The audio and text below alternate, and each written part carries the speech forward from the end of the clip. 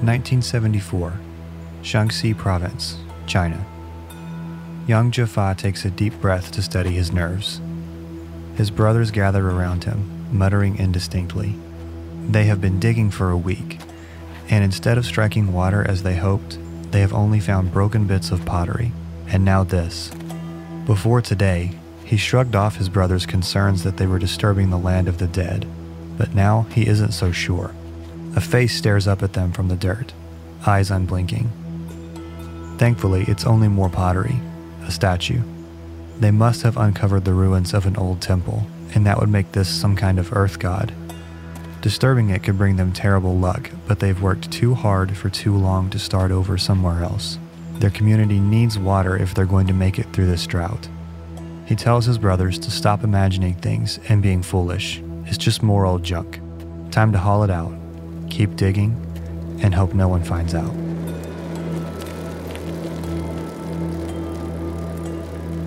One month later, Zhao Kangmin feels the wind in his hair as he pedals his bicycle. The leader of the local farmers cooperative reported to him that someone had found something that seemed to be part of an old statue. As the head of the museum in the nearby town of Lintong, he should come take a look. A jumble of emotions do battle in his stomach. As a historian, he is excited, but he's also worried about what he might find there. Only 8 years ago, during the height of the Cultural Revolution, his association with relics from China's past caused him to be hauled before the Red Guards. He was accused of supporting feudalism and forced to listen as they read out his so-called mistakes. He had to join the guards himself for a time to avoid being punished. His excitement and his passion for history win out in the end, and he pedals harder. Almost another month later, Zhao Kangmin has recovered the shattered pieces found by the Yang brothers and transported them back to his museum in Lintong. There, he has been personally working to reassemble and restore them. When he finished, he had the first two of almost 8,000 life-size statues buried and forgotten for centuries. While digging their well, the farmers had stumbled across the world-famous Terracotta Army.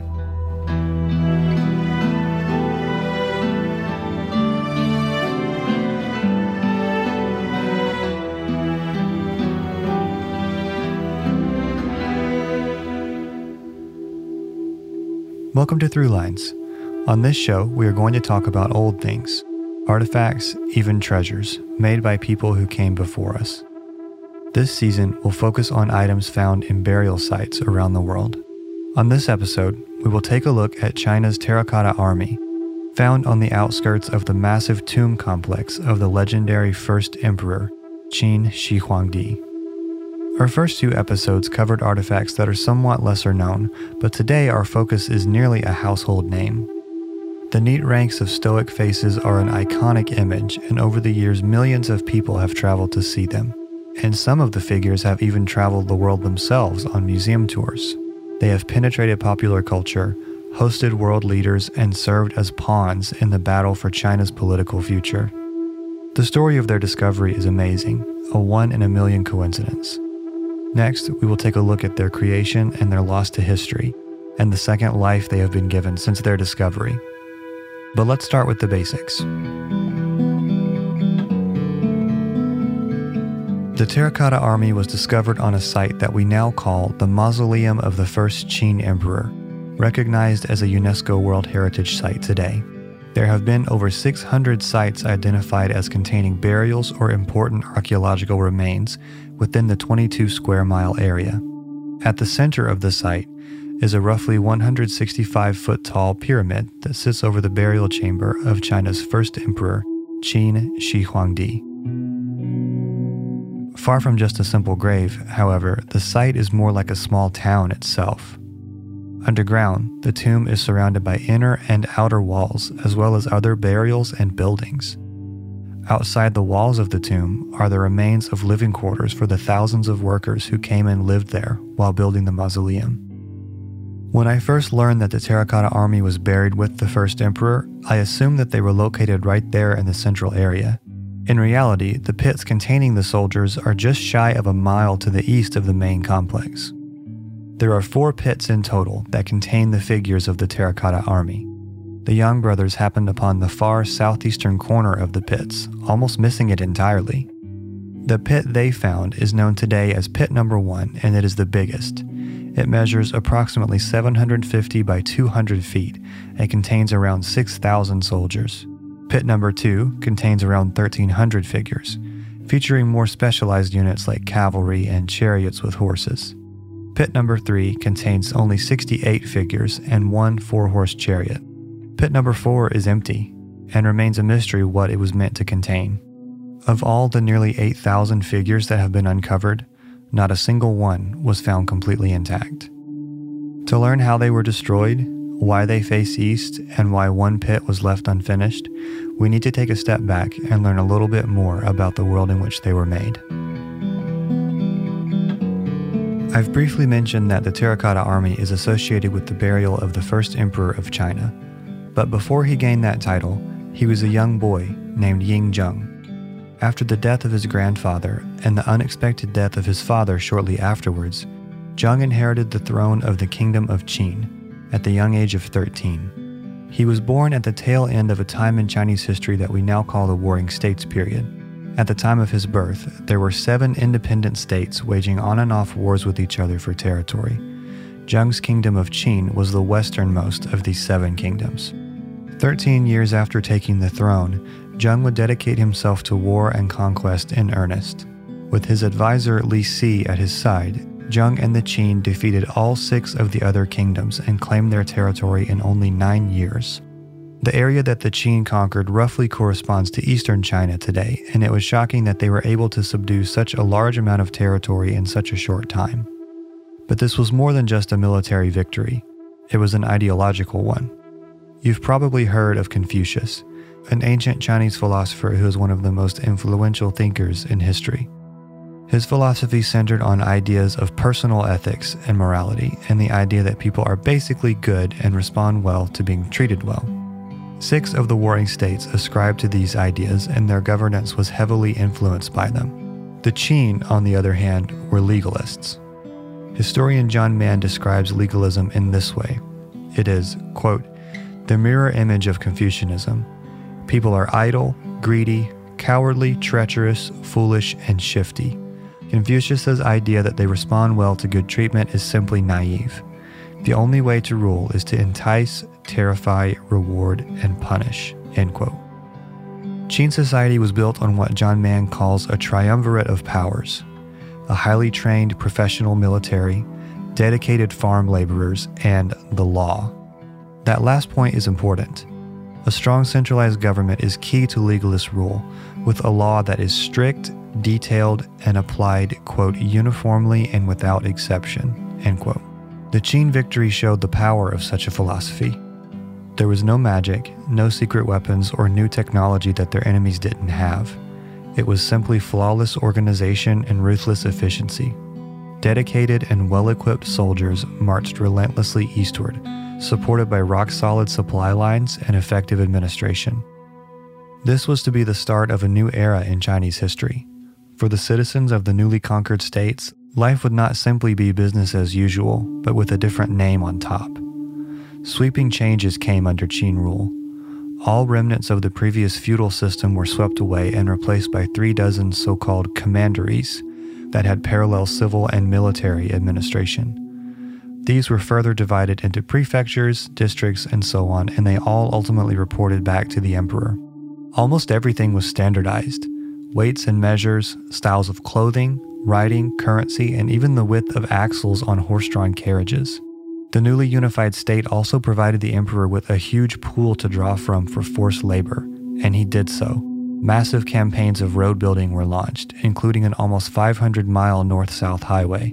He also strongly reinforced the borders of the new state, building many forts and reinforcing existing border walls. Many of these walls were joined together into a larger one, the precursor of what we know today as the Great Wall of China.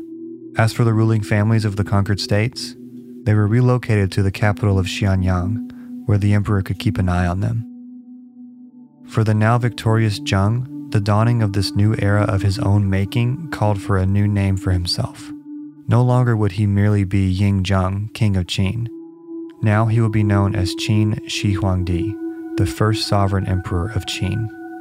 This title is grand enough as it is, but quite a bit is lost in translation. The Shi in his new title indicates that he is the first of a new dynasty. Another translation renders Huangdi as August Emperor rather than Sovereign Emperor. These titles are strongly associated with mythical rulers and gods from Chinese mythology known as the Three Sovereigns and the Five Emperors. By using this title for himself, he was proclaiming that he was their equal. I have also seen this name translated as August Thearch, Thearch being a title for a divine ruler, which is maybe a little bit closer to the intention. He was also claiming the mandate of heaven, an important philosophical and religious concept that granted divine right to rule as his own. As John Mann put it, he was declaring himself, quote, imperial ruler, god, sage, and ancestor all in one, end quote. A man of great modesty.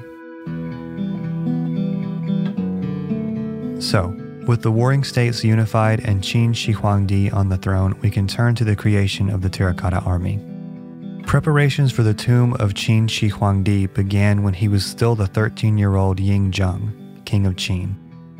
It would take a long time to plan and build a tomb fit for a king, so they started early.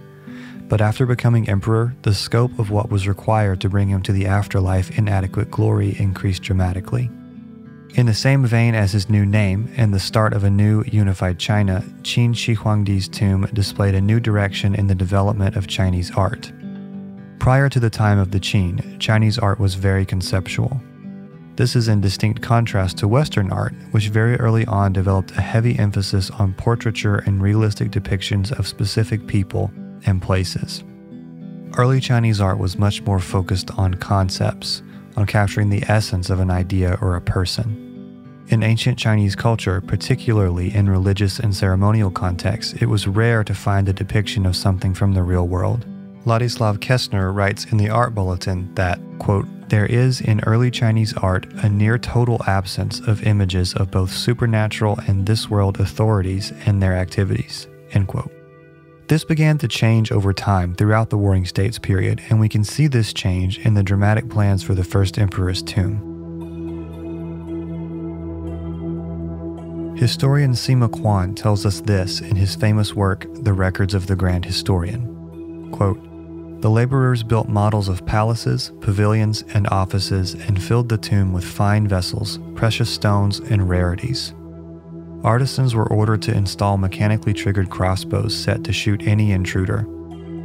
With quicksilver, the various waterways of the empire, the Yangtze and Yellow rivers, and even the great ocean itself were created and made to flow and circulate mechanically. With shining pearls, the heavenly constellations were depicted above, and with figures of birds in gold and silver and of pine trees carved of jade, the earth was laid out below, end quote. The description of this artistic vision is awe-inspiring, and as a microcosm of Qin Shi Huangdi's realm, it could not be complete without his army. Although part of an emerging art tradition, the artisans made use of long-established methods in the creation of the army. The ancient Chinese were masters at working with bronze and had developed and perfected assembly line production for over 1,000 years by the time of the Qin. The use of molds allowed for large quantities of objects such as urns to be made quickly and allowed for easy customization through interchangeable parts. The terracotta army was made in much the same way, although with clay rather than bronze. Experts are divided on how exactly they were made. Most seem to agree that the heads were cast from separate molds than the bodies and added later. Most also agree that the legs were made by hand, providing a solid base for the statues. Some contend that the torsos and arms were also cast from molds and assembled before the statues were fired in a kiln, and others say that the torsos were made by hand as well, using a method of coiling layers of clay and then smoothing them off. Whatever the exact details of the method, it is clear that the same meticulous organization that brought the Qin victory and conquest was brought to bear in the construction of the first emperor's tomb and the terracotta army. Another logistical aspect was the painting of all the figures. Next to the building and assembling of all of the statues, the painting may seem incidental, but it was no small task. The unique shades that were used had to be produced through intensive chemical processes which required teams of alchemists to oversee. And before being painted, the clay had to be sealed with multiple layers of lacquer. Lacquer comes from the sap of a specific tree, but only a very small amount can be taken from each one. This process usually also kills the tree. Researchers think that each soldier could have required the lacquer from as many as 25 trees. This means that it took between 150 and 200,000 trees to complete the entire army. If you're like me, it may come as a bit of a surprise to hear that the terracotta army was originally brightly painted. The image of rows and rows of flat gray soldiers is so iconic that it seems wrong to think of them wearing black armor with red accents, or administrators wearing green and purple robes. In the artistic renderings that I have seen, the colors seem almost garish or out of place. But this reaction reveals a cultural conditioning from our own art tradition. We think of classical Greek and Roman sculpture as plain gray stone or pure white marble because that is how those artifacts appear today. But in reality, many famous pieces of art from those time periods, such as the Parthenon or the Venus de Milo, were originally brightly painted. The passage of time removed their original character and revealed a new one that we have come to admire and emulate from the Renaissance until modern times. One of the most famous aspects of the army is the individuality of the soldiers. In fact, I will be willing to bet that everyone has heard the idea that each statue was based on a specific real person in the army. As much as I hate to ruin a cool story, this isn't true. For starters, it probably took around 10 years to create this amount of figures, so how could it represent the actual soldiers in the army at any given time? For another, researchers have identified that there are only 8 basic facial shapes present among the army. This allowed the artisans to produce heads and faces quickly and consistently and then lend them personality by sculpting the features into different expressions. The figures represent the different roles within the army: infantry, archer, charioteer, and so on, and were grouped in realistic military formations. The poses are standardized for each soldier type, and within each formation there is enough differentiation of facial features to give the illusion of true individuality. But for the army as a whole, that isn't really the case. The army sits between the emerging realistic philosophy of art and the previous conceptual tradition. In one way, they are strikingly new, part of an emerging concept known as Ming Chi, spirit vessels. The term spirit vessel refers to objects meant to be exact stand-ins for humans and animals in funeral and religious ceremonies.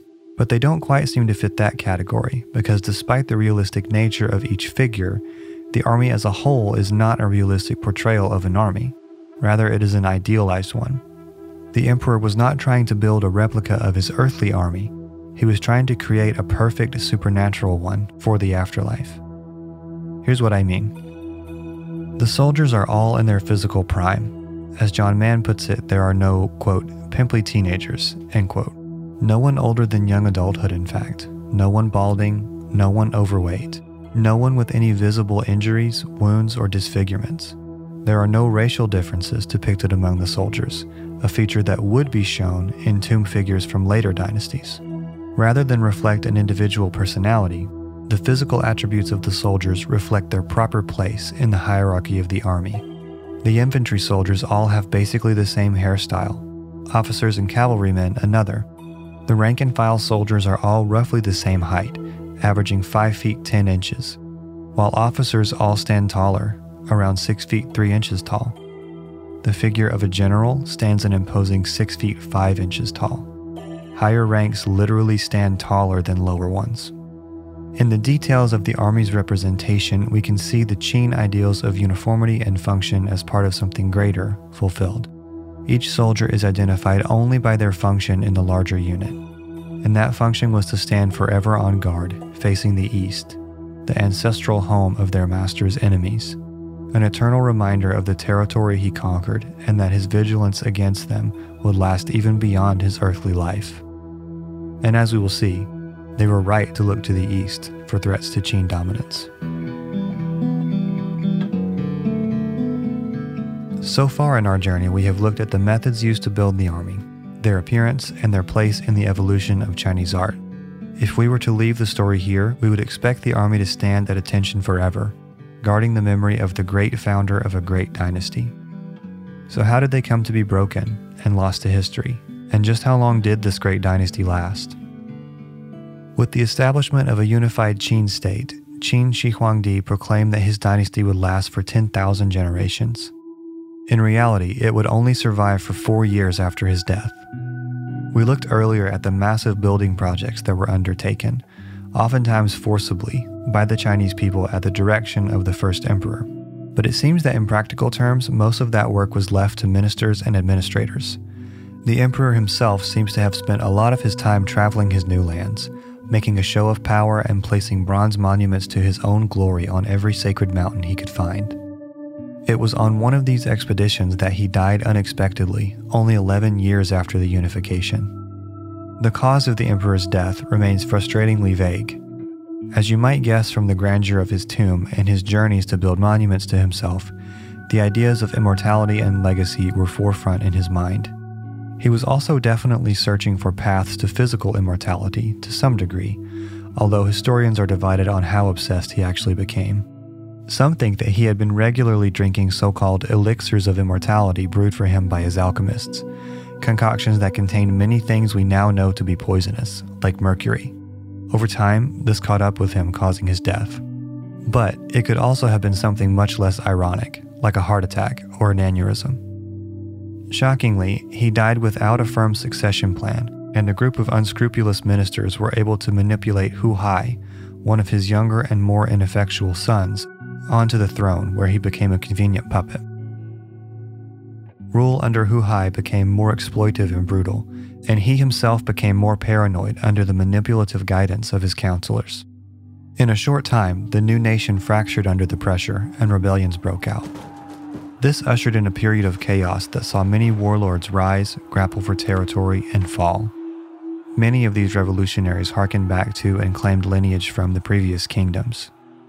Eventually, a warlord known as Xiang Yu gained great power and succeeded in overthrowing the Qin, capturing the capital of Xianyang. Although Shi Huangdi was already dead and buried, construction of the massive complex around the burial site was still underway. During his push for supremacy, forces under Xiang Yu's control attacked the building site of the Terracotta Army. The team of forced laborers now became a makeshift combat force and were able to repel the attackers. But before long they returned, and this time the workers fled, leaving the figures unguarded. Historians think that the reason Xiang Yu's forces attacked the army pits was to loot them, but they weren't after treasure. Each soldier was outfitted with a real weapon to carry into the afterlife. To Xiang Yu, the Terracotta Army was not merely window dressing for a tomb, it was a massive storehouse of arms to supply his own troops. As his forces swarmed in, they were undoubtedly carrying torches to light their way in the pitch dark. At some point, a fire was started. Whether it was intentional or accidental, it caused the rebels to flee as the pits filled with smoke. The scarce supply of oxygen in the underground pits meant that the blaze did not rage for long, but rather than going out entirely, it gently smoldered in the massive wooden timbers of the roof, until one by one they collapsed, crushing the entire army to pieces beneath them. Xiang Yu was eventually defeated by another warlord named Liu Bang. Today, Liu Bang is remembered as Emperor Gaozu, founder of the Han Dynasty. Under the Han Dynasty, Chinese rule returned to Confucian principles, and taxes and forced labor were reduced. Unlike the Qin, the Han Dynasty endured for almost 400 years. So, call that a win for Confucius. After the chaos of the fall of Qin and the rise of Han, the Terracotta Army was quickly forgotten. The pyramid where the emperor's body lies was known, but it seems that the details of the sprawling mirror world he built were lost. The great Chinese historian Sima Qian, who gave the description of the rivers of Mercury and constellations of pearls in the emperor's tomb, makes no mention of the army. Generations passed and dynasties rose and fell, all while the army lay broken and forgotten under the earth. But for all the time that passed, the world they emerged into was shockingly similar to the one in which they were made. China had recently undergone a revolution that placed Chairman Mao and the Communist Party in control, and massive centralized power was being exercised over the common people by the new government. In 1974, when the army was discovered, Mao was aging, and as he struggled to retain power and control, the age-old battle between Confucianists and legalists was brought to the forefront in explicit terms. Qin Shi Huangdi was no longer cast as a tyrant and mass murderer, but revered as the great founder of the nation. The Qin unification became an analogy for the Communist Revolution, and in one meeting of the Communist Party Congress, after Mao was accused of being a tyrant, his response signaled that he planned to take the revolution even further than Qin Shi Huangdi. Quote, "To the charge of being like the first emperor, of being a dictator, we plead guilty, but we need to add to your accusations. They are not enough." End quote. In fact, it was this political context that led to the site being further excavated. After the first warriors were found and reconstructed, a party memo stated, quote, "The discovery of the warriors has a great importance in helping us to evaluate the first emperor in studying the struggle between legalism and Confucianism and the political, economic, and military circumstances of the Qin dynasty." End quote. Archaeologists were then sent out to further investigate the site, and with the assistance of the Yang brothers and Zhao Kangmin, the pits were mapped out and the rest of the army was discovered. Today, the army that was never meant to be seen by living eyes is one of the most popular tourist attractions in the world. The reconstructed warriors stand in precise ranks in the now open pits to be seen by millions of visitors every year. I think it's fitting that here at the end of our story, we have returned to the people we started with. We have looked at the terracotta army through the eyes of emperors, philosophers, and revolutionaries. But they have changed the lives of regular people more than any others, from the prisoners and commoners forced into labor to the people who discovered them in 1974. For some, their involvement with the terracotta army has been positive. For Zhao Kangmin, the archaeologist and lover of history who ran a small museum in Lintong, his part in the story was a defining event in his life. He proudly recalled that a high-ranking government official told him he had made a great contribution to his country. After his retirement, he would return to his museum in Lintong day after day until his death, and sit near the original terracotta warriors that he restored personally. He talked with any visitors who were interested, and was more than happy to sign autographs that read, quote, "Zhao Kangmin, the first discoverer, restorer, appreciator, name-giver, and excavator of the terracotta warriors," end quote. For Yang Jaffa and his brothers, their involvement was not so pleasant. They, like many other farmers, were removed from their homes and relocated when the government took over management of the site. To be fair, they were given a small stipend to live on, but they had no education and no skills other than farming. The only way Yang Jaffa could make a living was to be a sort of mascot for the terracotta army. He was put on display and brought out to meet foreign dignitaries, including a particularly awkward handshake with Bill Clinton. Like Zhao Kangmin in the Lintong Museum, Yang Jaffa sat in the Qin Shi Huangdi Museum day after day to sign autographs, but unlike him, he did not relish the attention. As he signed his name with an oversized Sharpie, he hid his face from the long lines of tourists with a handheld fan. On the table in front of him was a single sheet of paper with a simple request in both Chinese and English. No pictures.